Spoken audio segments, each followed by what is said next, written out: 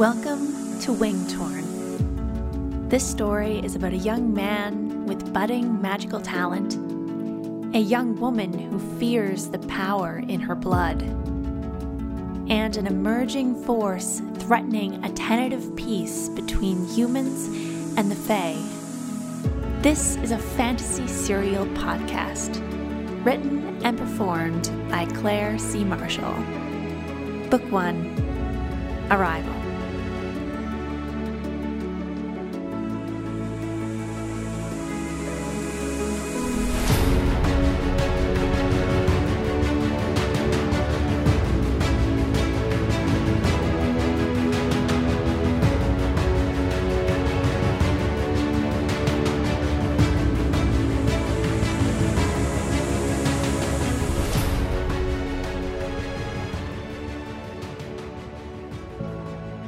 Chapter 8, Riona.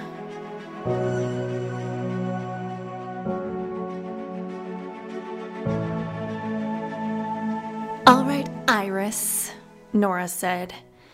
"You'll stay in here until Fingal returns." Nora gestured for Riona to enter the spare room, where Riona had spent mere hours lying awake the previous night. It was modestly appointed. A single bed by the heavily curtained window. Only a sliver of the afternoon sun shone through. The floor was dusty and showed her footprints from earlier. Besides her, no one had slept in this room for a very long time. Riona stepped inside. Nora stood at the entrance. No matter that she was a head and a half shorter than Riona, Nora was a formidable guard. "It doesn't have to be like this," Nora said, more to herself than to Riona. "I don't want to be this person. You have forced my hand. Your son has a connection to the Spirit Mother. You need to accept that. If he isn't trained, if he can't control his magic, there's no telling what other disasters may occur." They were lucky the whole library didn't burn down. "That accident in the library, it was him, not you." Riona pursed her lips. "If I use my magic, I risk attracting Ricklar and the Fae militia. They can sense me if I do anything major. I would never put Connor, or you, or Donnoch at risk." Nora's steely armor cracked, but only for a moment. "We are always at risk so long as you live." "I know." Nora glanced down the hallway, rolling a heavy key between her finger and her thumb.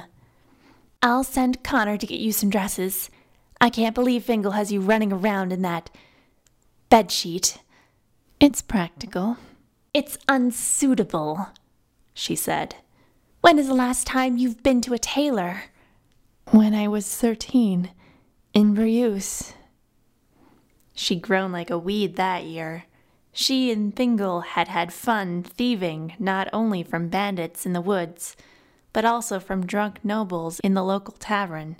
They'd made enough to purchase 2 custom dresses for Riona. It was difficult to convince the dressmaker that she didn't need to take Riona's measurements. They couldn't risk her seeing the wings. Everything was baggy as a result. Better to have loosely fitted clothing than tight, form-fitting dresses. The less constrained her wings were, the better. She wished Fingal were here now.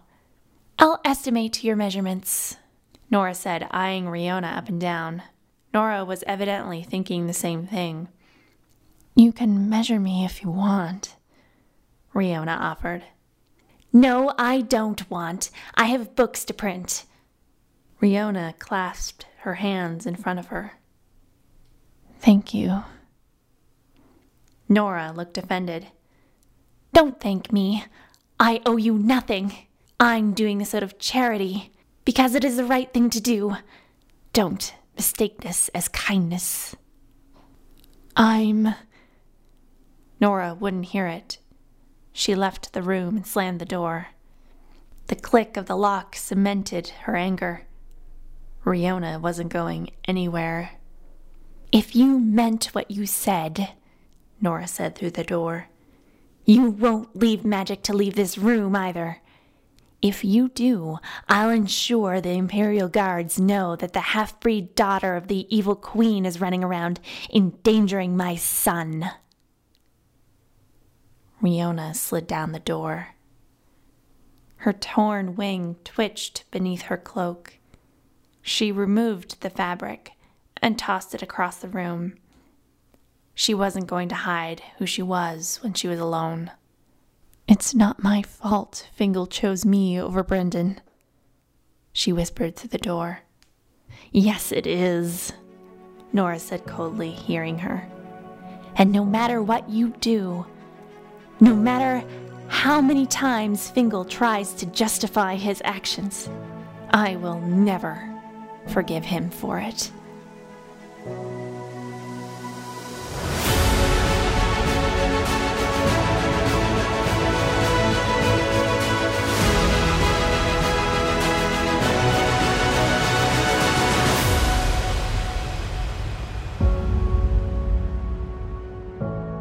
Connor rubbed his aching back as he sauntered down the adjoining hallway from the library into the kitchen.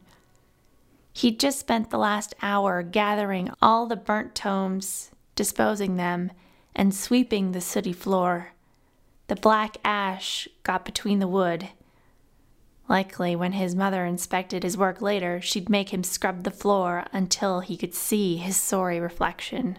The punishment had given him time to reflect, and he'd come to the conclusion that maybe he was just not cut out for magic after all.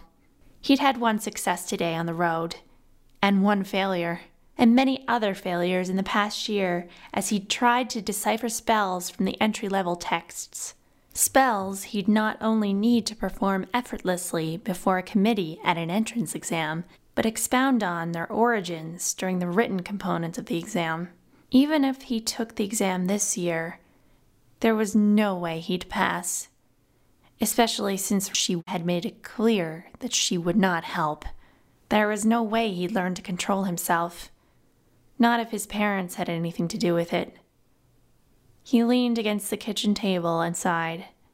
He had to get to the bottom of this quarrel with the half-fae girl and his parents. His mother came quickly down the stairs.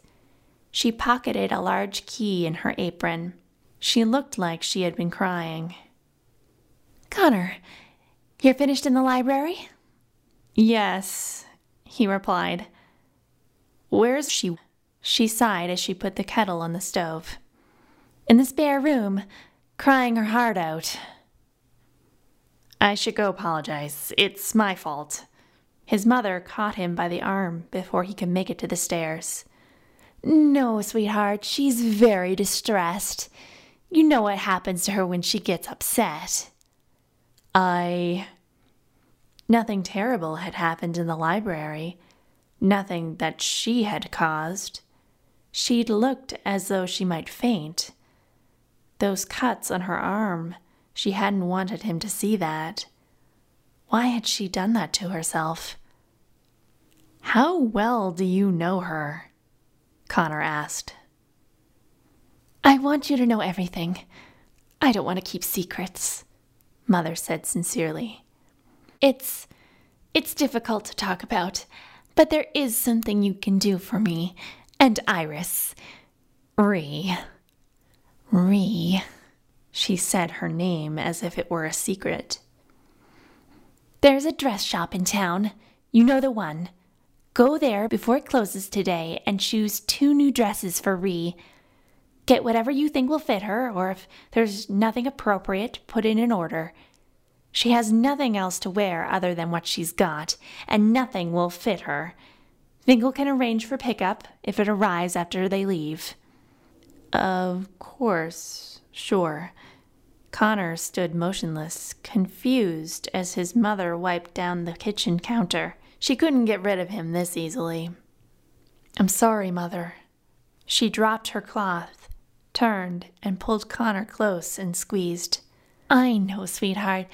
I know you didn't mean it. It's all right." But I destroyed all those volumes.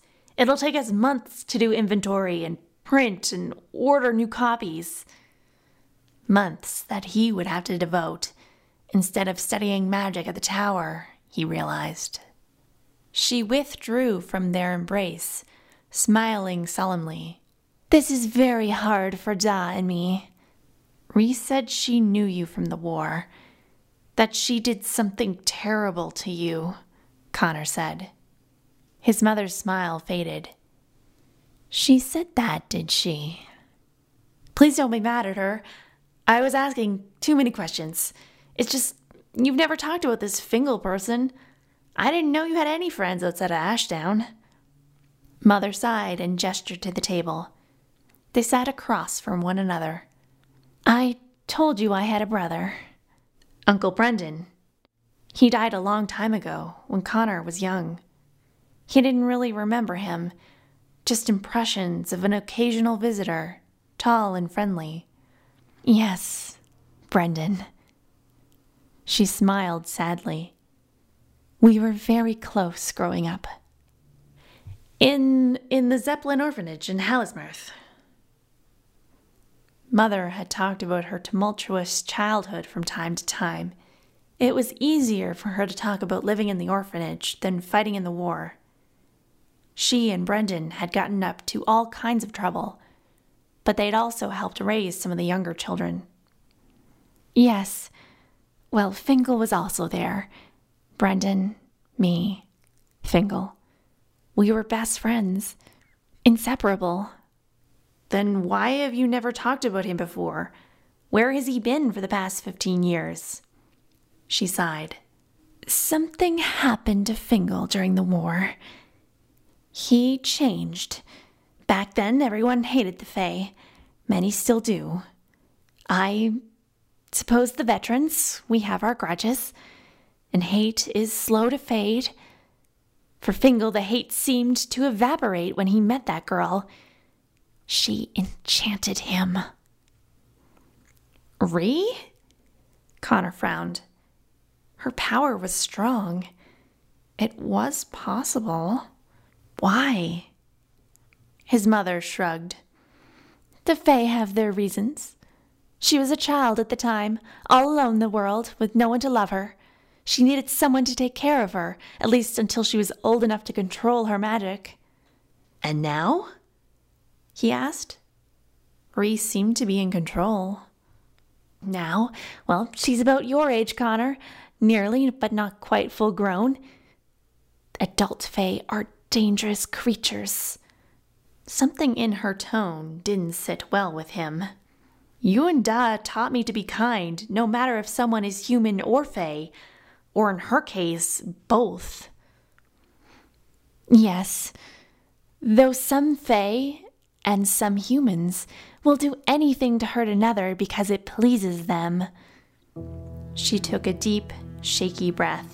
I also haven't been completely honest. As I was saying, my brother Brendan, he didn't really die in the war. It was after. Fingal betrayed us, and she gripped the edge of the table to steady her trembling hands. Because of her, Brendan is dead.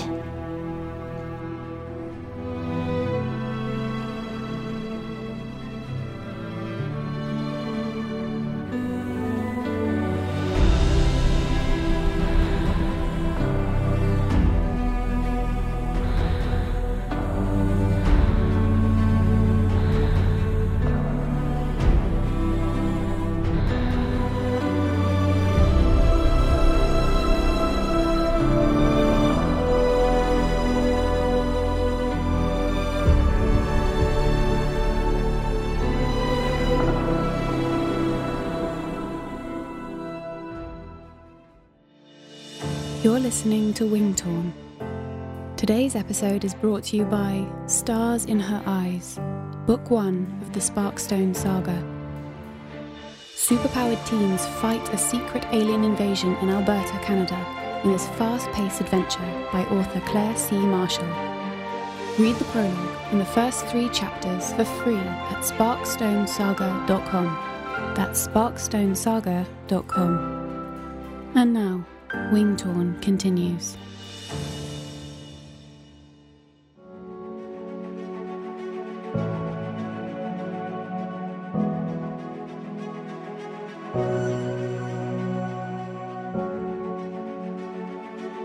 So that was it then. Ree had killed Uncle Brendan. A fae killing a human veteran was a serious crime. If the Imperial Guard found out, she would lose her other wing, or face banishment across the sea, or death itself, depending on the king's mood. I had no idea. Connor couldn't imagine the pain of losing a sibling. Mother, I'm so sorry. She nodded. We had to bury him in the yard, beside our first house on the Drottitched Isle. I told myself and others that he died in the war. It was a far more honorable death than what he got. Connor glanced up at the landing, where he'd spied on his parents the previous night. Why let her stay then if she did such a thing? He scoffed. Why buy her a bunch of clothes? Mother collected herself. Well, your da, he has a soft spot for Fingal. He believes the man can change. Fingal's been with the girl for a long time now. She's twisted him to her ways. Spent enough time with her, and that's what she does. He thought if we could keep her here, keep watch, maybe she can change too if we set the right example. The young woman in the library, scared out of her mind of being caught by the Fae militia, perhaps more scared that he'd noticed the scars on her arms. It was hard to think of her as a sly predator. Maybe she'd shown him her arms on purpose, to get him to feel sorry for her. Oh, Connor. She took his hand and squeezed it. It's all right. You didn't know. It's not your fault for trusting her. Trust wasn't exactly the right word. She seems troubled. She is. It's not our place to help her. He frowned. What do you mean? Mother hesitated. Well, once Fingal comes for her, they'll be out of our lives forever. That's all. Connor's magical senses flared. The unease that swelled in his stomach when he was lying swirled within him now, as if he could feel the lie through his mother's hand. He rose from the chair. I should get to the market before it closes. Of course, the walk will do you some good. She reached into her apron pocket and pulled out a wad of bills. Here's the ergid for the dresses. Stop by the bookshop if you like and pick out a tome for yourself. Oh, thanks. He took the money and pocketed it. Thanks, Mother. I appreciate that, especially after everything that I've done. She rounded the table and clasped him again by the arms. You're my son. I will always forgive you. He took her hands once more. He had to be sure it wasn't a fluke. Taking a deep, steadying breath, he asked, if Rhea is so villainous, if she has this power to manipulate us and your former friend Fingal, wouldn't it be best to turn her in? Oliven's father could see to it that she's locked away where she wouldn't hurt anyone ever again. Oh, Connor, I'm glad you think so, Mother said. She shook his hands. Calling the Imperial Guard seems like an overreaction. Your dad and I will keep an eye on her and make sure she's safe.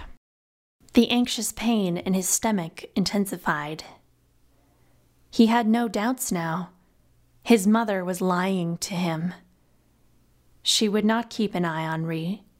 She would not make sure the half-fae was safe. Perhaps the opposite.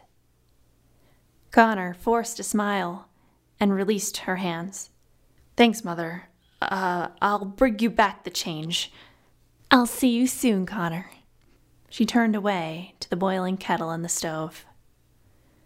As soon as he was out the door, Connor let out a breath of relief. The Imperial Guards. Were they coming to the house? His parents weren't vengeful people. Never had they said a bad word against the Fae, even though they had fought and presumably killed them in the war. But if Ree had murdered Uncle Brendan, maybe his mother intended on getting her own justice. He trudged to the road, his feelings warring within him. Ree had spoken the truth about one thing. Her life was not exciting. He would gladly go back to being the hopeful, would-be wielder he was yesterday in exchange for knowing less about his parents' past. Even if it meant losing those moments with Ree, where he'd felt like he could do so much more in the world. He was halfway to Ashdown proper when he sensed movement from the line of trees to his left. He halted. "Who's there?" If he had to, he would defend himself. They only had to get close enough to be burned by his uncontrollable fire. Ree peered out from behind the trees. "It's just me." "What are you doing here?" Wasn't she up in the spare room? He thought he'd heard movement upstairs when he and his mother were in the kitchen. He certainly hadn't heard any crying. She hopped up onto the road with the grace of a stray cat. "I'm here to get dresses. Your mother sent me." His gaze narrowed.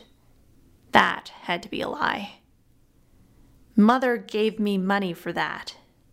"Did she give you any measurements?" He hesitated. "No, she didn't." "Well, good thing I'm here then."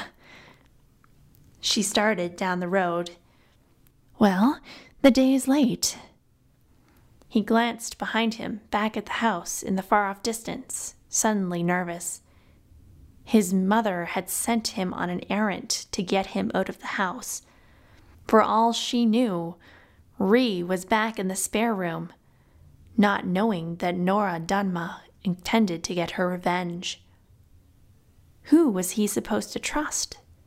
The woman who raised him? Or this potential manipulative fae who murdered his uncle? "Right," he said to her, trying to put on his best smile. He shoved his hands in his pockets. He didn't know if he could trust himself right now, not around her. Soon they'd be in the market, and if she tried something there, he would expose her for what she was. Ree wouldn't like that. As she walked alongside him, adjusting her heavy cloak to hide her flawless, perfect face, he steeled himself with the knowledge that he had one thing this Fingal man didn't: magic. He could protect himself, if it came to it. Better to keep her away from his parents. They wouldn't last a minute against her magic. He might not last long against her, but he would lay down his life for them. They were his parents. He loved them. He would protect them with his last breath, because they were all he had.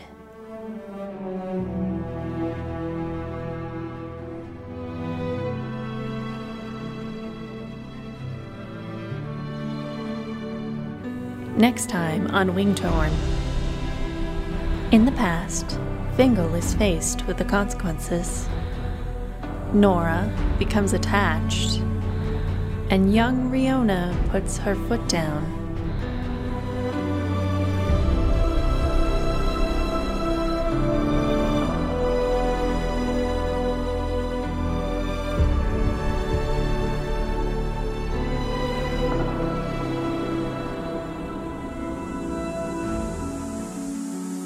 Thank you for listening to Wingtorn. This episode was written, performed, and produced by the author, Claire C. Marshall. If you want to learn more about my books, please visit wingtorn.com.